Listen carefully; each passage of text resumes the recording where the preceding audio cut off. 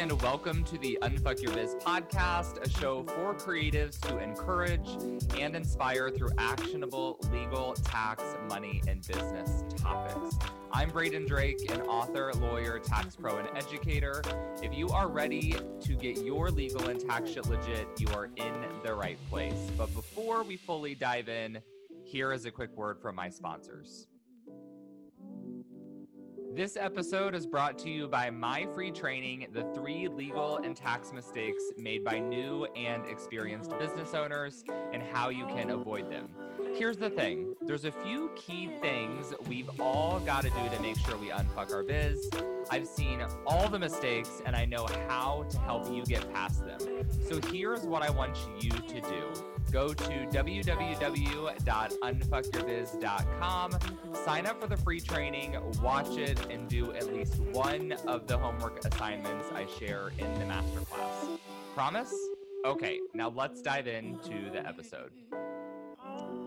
Well, hello and welcome back to the podcast. Today, I am joined yet again by Meg Wheeler, who is a business money expert, coach, consultant, CPA, all of the things. That was a terrible intro, but really, you're a CPA with some money expertise. I'll let you take it from there and tell us what it is that you actually do and who you help before we get into our topic for the day. Awesome. Thank you so much for having me. That intro was not that bad. Don't worry. So I am a CPA and a biz money coach, and I primarily work with online educators, service professionals, and coaches to set up, manage, and master the money stuff in their businesses. Everything from accounting and taxes to cash flow to making more money. And I do that both through DIY options like my course and my membership, and also done for you services like virtual CFO services and tax prep. Nice. Okay. I know a lot of people are going to need the tax prep stuff. I have this episode scheduled to release at like the very, very end of December. So people are starting. Well, Perfect. I know the eager beavers are starting to really think about taxes. The others probably not until February or March, but this is great timing. At the end of the podcast, don't let me leave without getting your contact information, Meg. Usually I'm pretty good about remembering, but meanwhile, we're here today to talk about equitable financial practices in business. Can you tell us, what does that mean? Yeah, well, look, I think a lot of us start our businesses and we look to other people in this space, whatever space we're in, to figure out how we should price our services, how we should market our offers, how we should hire people. And in reality, a lot of those methods that we observe and that we're taught are really not equitable. And so what do we mean by equitable? Well, and why does this matter? So society is at its core inequitable. And this is a hard concept for a lot of people to kind of wrap their heads around because it's such a massive problem. But essentially what it means is that wealth is unequally distributed based on race, based on gender, based on sexual orientation, and perhaps other things. We know that people of color have a wealth gap. We know that, women are paid less than men.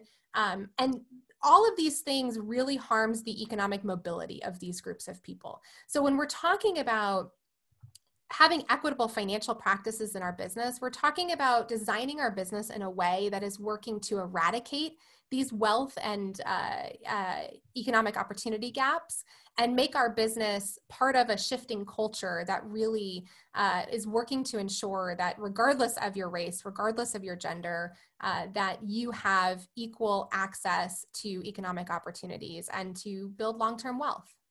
Beautiful. Okay. I'm very excited to have you here to lead this discussion. I've been talking about these concepts like a little bit on the podcast. Frankly, whenever I do it, I always feel like I get very uncomfortable and awkward, which is probably natural, I would assume. I'm going to assume for some other people.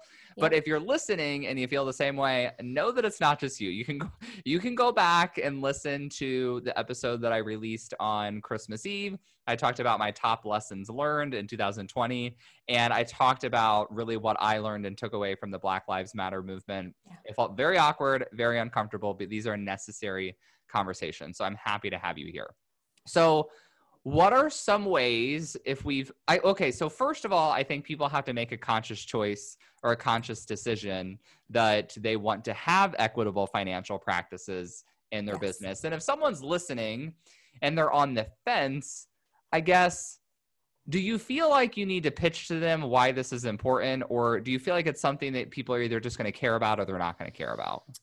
Well, I do feel like I need to pitch, but it's not because, you know, it's not because people need to be convinced or because people are bad and we want to make them good or anything like that. I think it's because, again, when we start our businesses, there's so much to focus on. And this is not something that's talked a lot about in the online business space or really in the business space in general. I think it's maybe more talked about in big corporate spaces that can afford to bring in, you know, DEI people and do this kind of work. But for a lot of us, this just isn't on the radar. And I also think, and this is the part, you know, where I know it gets uncomfortable, but we're all at a different place in our journey of doing this work, of being anti-racist, of fighting to eradicate gender inequality. And that's okay. I think what's important is that you're doing the work. I'm by no means done with the work. You're never done. And so I think it is important for people to understand why this stuff matters. You know, I mentioned at the beginning of our chat here that there is just massive inequity in our society. But I just want to point out really why this matters and why this wealth gap is important. Your wealth has a huge impact on the quality of your life, everything from education to housing, to your ability to access quality healthcare, to whether or not you can retire, to like a year like 2020 with a pandemic, how well you can respond to a crisis. You know, we know coming into this pandemic that the average American only has about $400 in their savings account. Well, I'm sure by now they've blown through that with the levels of unemployment and economic strife that we've seen. And we know that that's worse for women. We know it's worse for people of color. And so that's why this matters. But I also want to add that, because a lot of people will say to me, okay, I get it. I'll worry about this when I have more money. I'll worry about it when my business is bigger, or I'm not hiring now, so I don't need to think about this. But what I believe is that if we build a business that is actually focused on doing this work and is a truly equitable business, that's going to return to us so much benefit. I am a firm believer that when we all rise, we individually will rise. I'm a firm believer that creating the type of society we want to be a part of is an important part of being a business owner, regardless of how big or small we are. And so that's really why I think this work matters. And so I would encourage everyone, no matter how small you are or big you are, or new you are in business, to think about this stuff. And the last thing I'll say, there's a lot of things you can do that aren't that hard and don't cost money or that much money that you can start implementing now. So there's no time like today. Start doing the work. Be a part of the culture that we want to create. Okay, so I think that's the perfect segue, right? So you teed it up perfectly. You said there's some small things that we can do right now. It's not going to cost us a lot of money, a ton of time. So let's dig into a few of these different areas that we can work on in order to build a more financially equitable business. So what's step number one? Where do we start? I think we start with what we're actually putting out into the world. So looking at our offers, and this could be a product, it could be a service, it could be a digital product, whatever you offer, looking at the pricing of it and looking at the offer itself. One of the things that I have done in my own business recently is around payment plans. I actually think this is a really big issue, especially in the online space. So number one, if you're able to, always offer a payment plan. Do keep in mind that does bring a little bit more risk to you as the business owner, so you need to plan for that. But this is important because punishing somebody for not being able to pay up front is ultimately harming the groups that are most harmed by this inequality. So I always offer a payment plan if I can. I also make sure that if I do charge more for the payment plan, so, you'll see somebody will say, okay, you can pay, $1,000 up front or $100 a month, which would be $1,200 for the year, right? Well, that's a $200 surcharge for that person who takes that payment plan then. So that's penalizing that person for not having the $1,000 in their bank account right now. So I think it's okay to have a surcharge because there are going to be extra fees every time you have to run their credit card. And there is a little bit more risk to you as a business owner if they don't pay. But especially in the online space, we've seen this surcharge be 20, 30, 40, 50%. And that is just not, in my opinion, an Who has equitable business 50% practice. surcharges? That's Well, crazy. I'm not going to name names. You can, okay, because I'm trying to do the math on, so I'm trying to do the math on my surcharge. So my signature offer is $2,000. Okay. And then I think the payment plan comes out to either 2,200 or 2,300. So I guess what is that? It's about a 10 or 15% surcharge. Yeah, which like, I mean, I would say it's like, maybe it's a little high, but I'm not going to lose sleep over it. Like you're not going on my list of bad people. So Okay, good. I'm not on the list. And you're not on the list. Yeah, for those of you who are listening, a lot of my audience are not like in the course Mm. creator space. They're Yeah. service-based businesses. Yep. So you all are going to have larger contracts. And for most Yep. of you, like if you're doing wedding photography, it's Yeah. $4,000 and Yep. your payments are the same for everyone. If you're new to this world, the reason why we have these surcharges is because the reality is a lot of people don't finish I shouldn't say a lot, a small handful of people do not finish their payment plans. So the standard of the industry is to charge more money for a payment plan, knowing that some of those payments will drop off. And I don't that you're right that that's the reason, but I honestly think that's been used as an excuse, and that for people to make more money. Exactly. And that surcharge is going up and up and up and up. Because I mean, I can tell you, knock on wood, between my course and my membership, over, I don't even know how many, in the hundreds of people, I've had one person ever completely ghost me. One out of hundreds.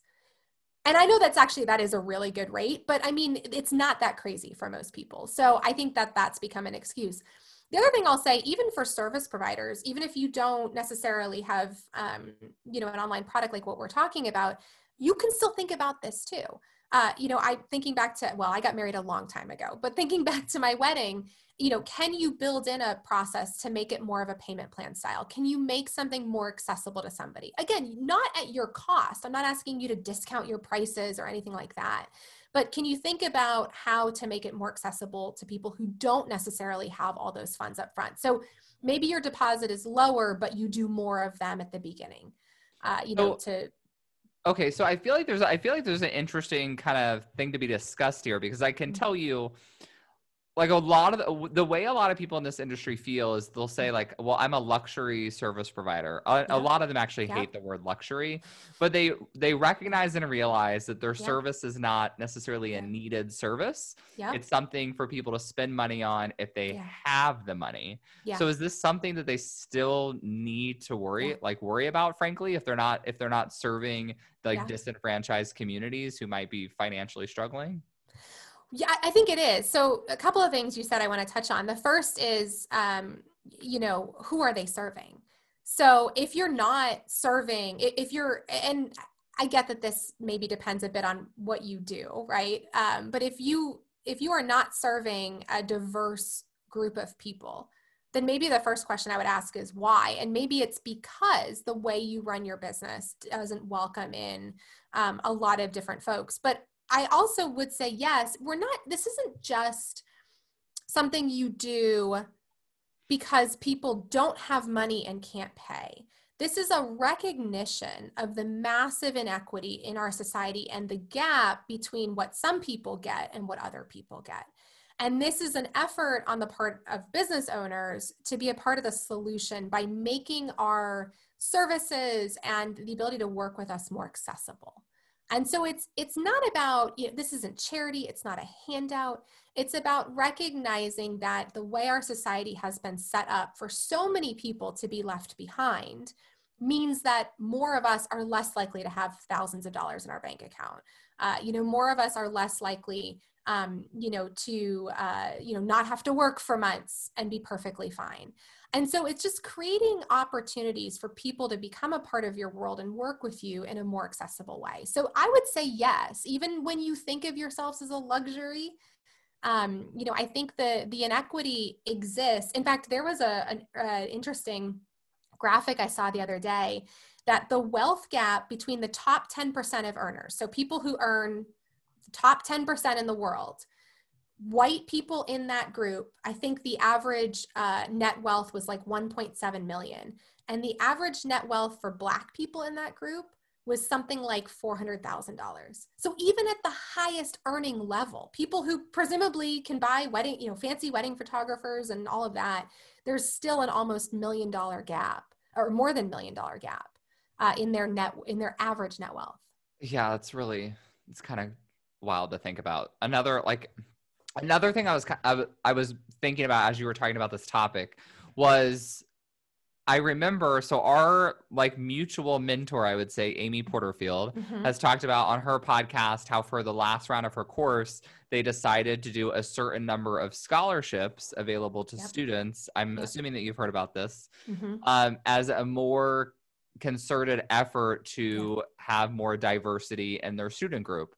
And so it's something I've thought about in my business, but I'm not really sure how that works, because does that feel like a charitable handout? Like, how do you structure it? How do you market it? It's, I don't know.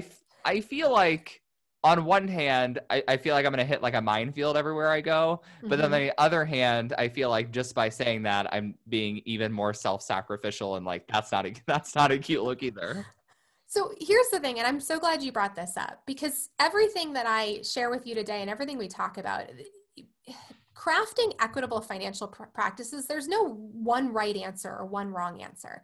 This is evolving work. And I think what's most important to remember as a business owner is just thinking through all of the choices you make and who they might negatively impact, inadvertently, and how you can craft policies that are more inclusive.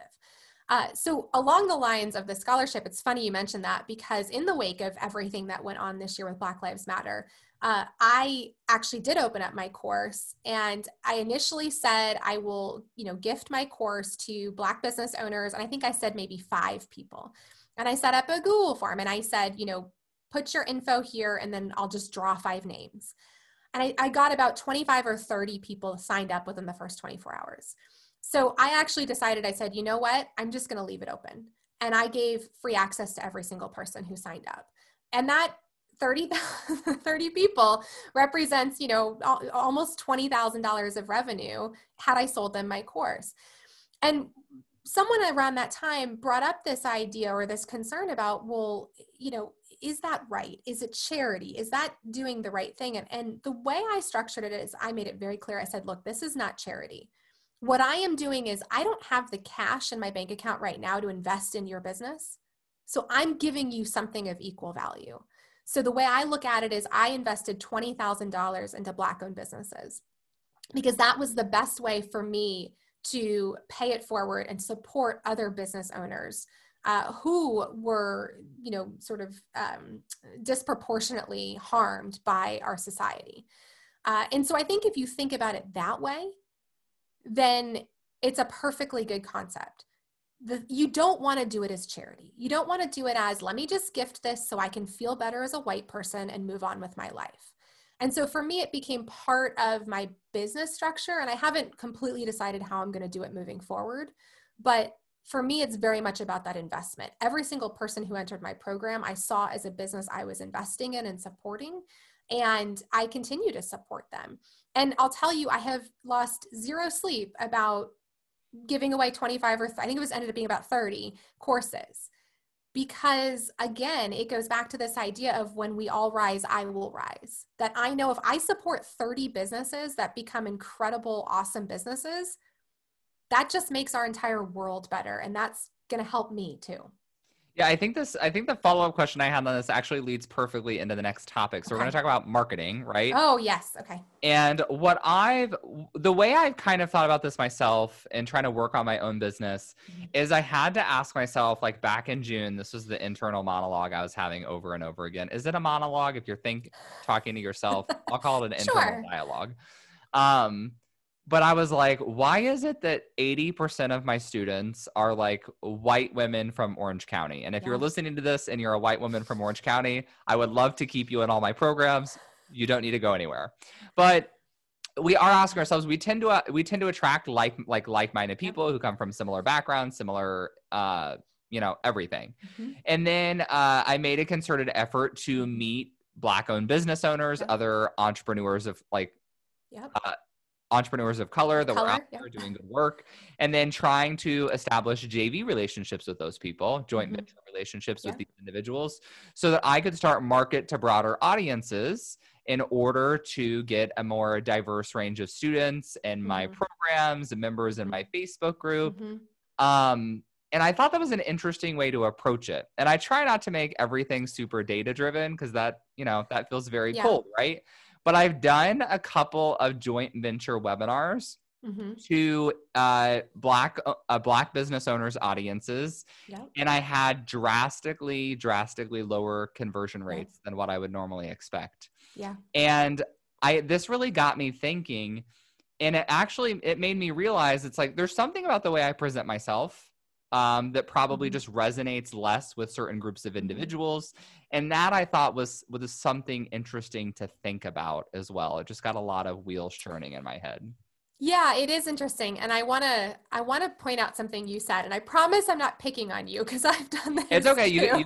You can better pick on me than other people who aren't. All right. Which is, you talked about, okay, I noticed my audience was really white. So I went out, I'm paraphrasing here. I went out and I found some Black business owners and I decided to partner with them so that I could bring in more Black people into my business and make more money from them. So basically what I heard was, white guy wants more Black dollars. Yes. And that does not sound good.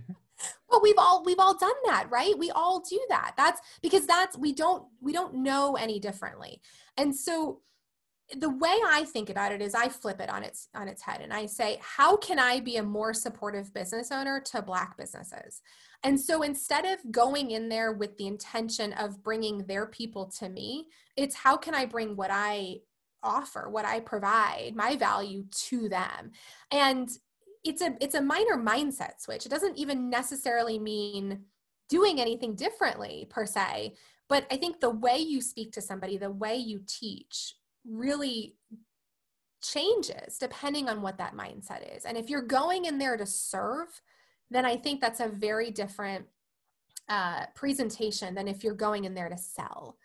Well, and I think that was a lot of the nexus for wanting to be more conscious in all of this as well. Right. Is that I think that I do provide a really good value. Yeah. I think that I'm providing a service that people need.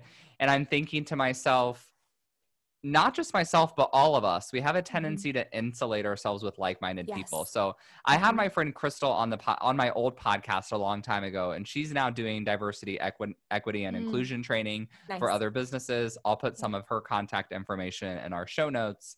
But I talked to Crystal about this, kind of a weird story, but back in college, I remember it kind of dawned on me halfway through my freshman year that all of my closest friends that I made my first year of college were all other people like myself who grew up in rural areas in the Midwest.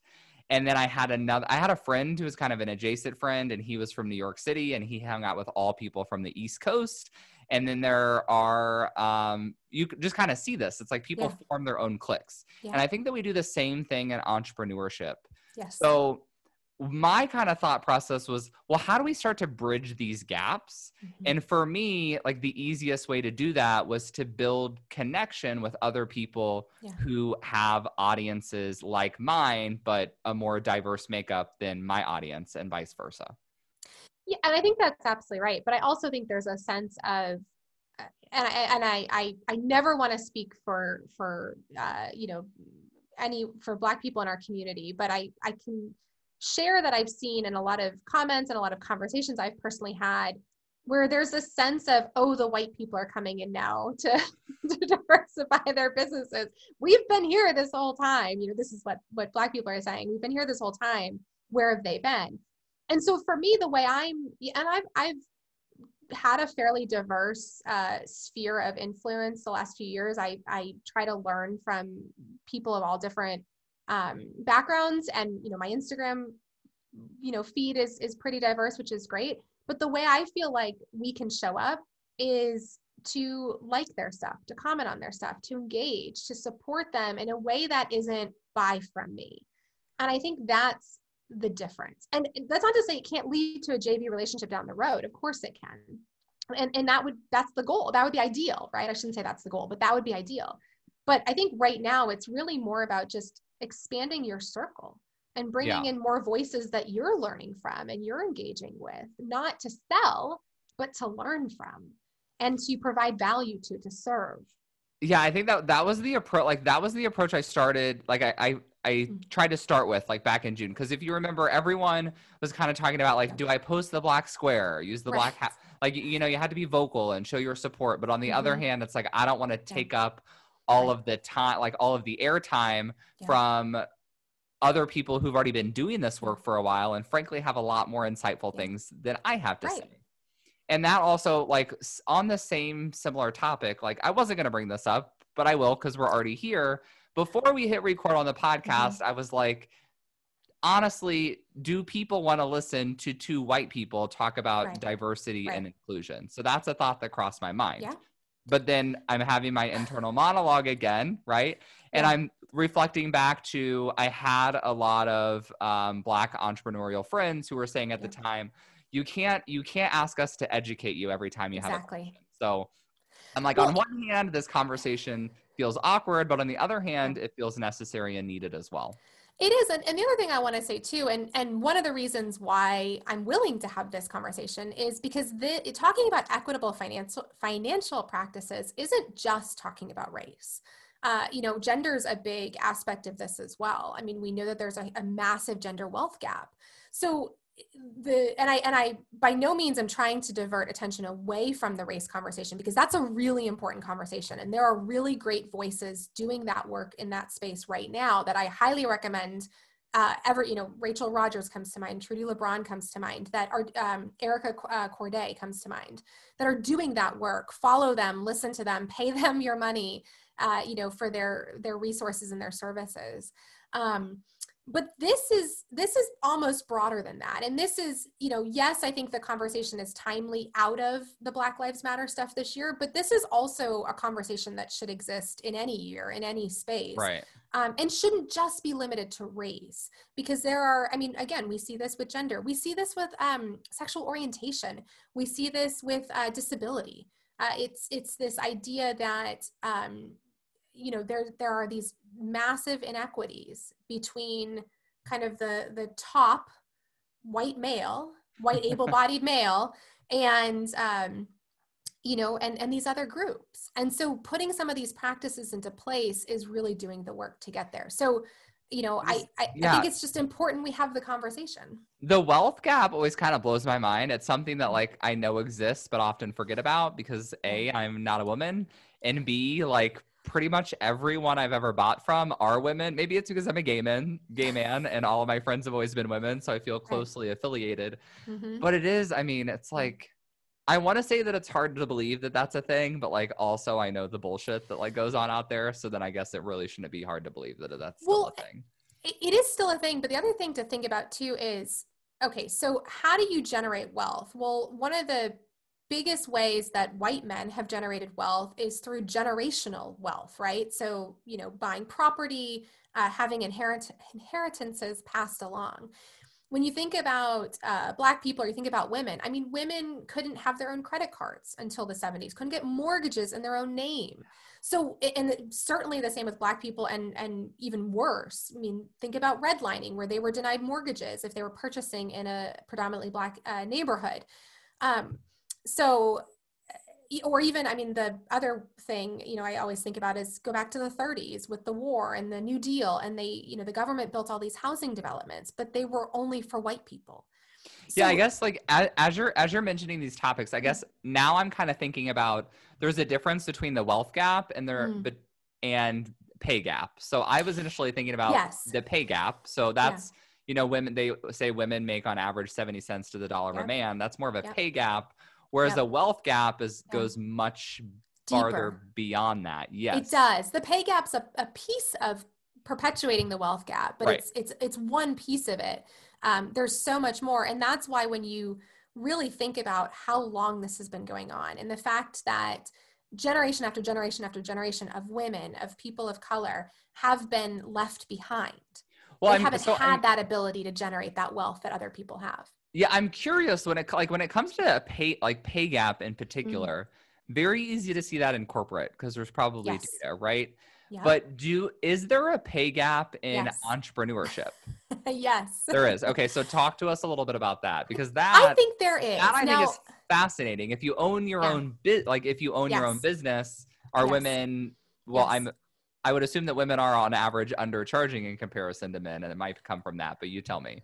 Yeah, no, I think that's absolutely right. And look, I actually don't know of any massively comprehensive study that has done this, but I will bet you my life that if they do, it'll prove that the answer is yes. And there's a few reasons for it. So number one is that women do tend to charge less. There's a lot that plays into that. A lot of that is sort of this kind of patriarchal society that has knocked into us that, we're not as good, this whole imposter syndrome piece of it. I think there's also a part of it, and this tends to come into play with fields that are more male dominated, where men may be willing to pay less for women doing the work. So there's some sense of that. I also think there's a lot of fields that just tend to be lower price that women tend to fall into. Virtual assistant work is the first one that comes to mind, tend to be more women than men. And so that plays into it as well. But yeah, I think it absolutely is a piece of it. And I think another aspect of it is, and I know we've got hiring on our list to talk about, but another aspect of it actually is hiring too. Because once this sort of snowball has started, then it becomes really hard. Like once a woman is underpaid once, it becomes really hard to catch up. One of the things that I recommend to folks when they're hiring is to not ask about salary history, not ask about pay history.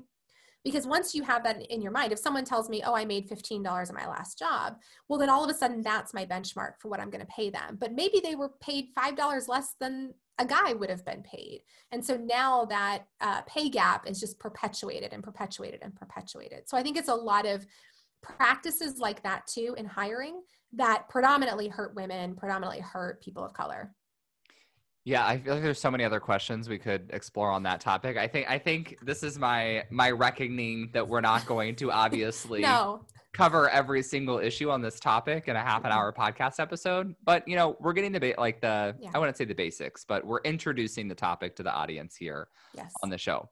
So let's talk about let's segue into hiring. So what are some things that we can keep in mind? And I want to kind of bring some context to this as well, knowing that most of the people out there that are probably listening are not, they don't have six-figure businesses yet, or they might have six-figure businesses. So they're probably not interviewing full-time employees. Right. Just yet. Yeah, no, absolutely. I just actually did a Facebook Live on this a few weeks ago for my community. And literally, I basically said, this is not for people if you are hiring employees. This is if you have contractors, you got a VA, you got a social media person, whatever it may be. These are for those small businesses. This stuff still matters, and there's still a lot you can do.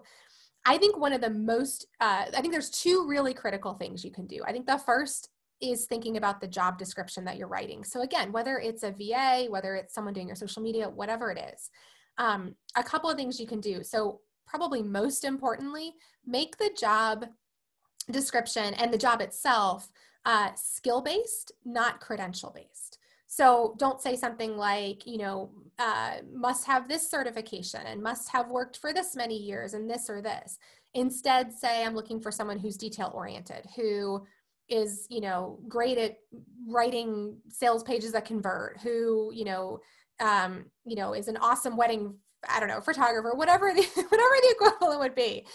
It's thinking about what those skills are instead of what the experiences are. Because if you get into the credentials piece of it, then you're talking about weeding people out who maybe couldn't afford college, couldn't afford a coaching course, couldn't afford the training, or for whatever their circumstances are, weren't able to have the same credentials as a white person or as the male equivalent.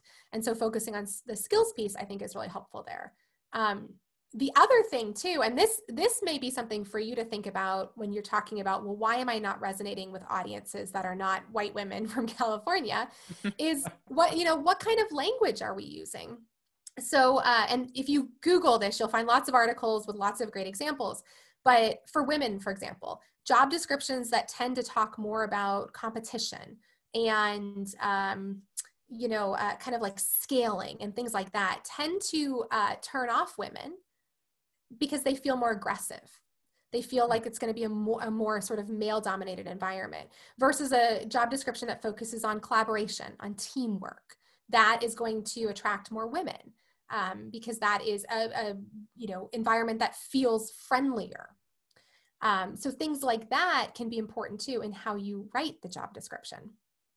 Yeah, I think that's super important. I know there's like so much we could look into for all of these topics. We have just a couple minutes left on the podcast.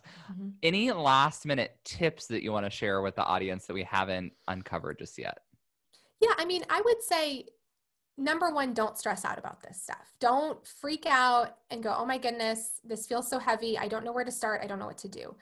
Take this as the opening conversation and start to think about where in my business can I make small changes. And every decision I make in my business, from how I price my products or services to who I hire and how I hire them, is there a way that I can do this so that it's more accessible to a greater group of people and that it's less focused on things that are more likely to weed out people and just focus on a certain group of folks. And so I think it's just starting that conversation that's the important step. Beautiful. And do you have any other content, resources, anything like that we should send people to if they're curious on learning more about this topic?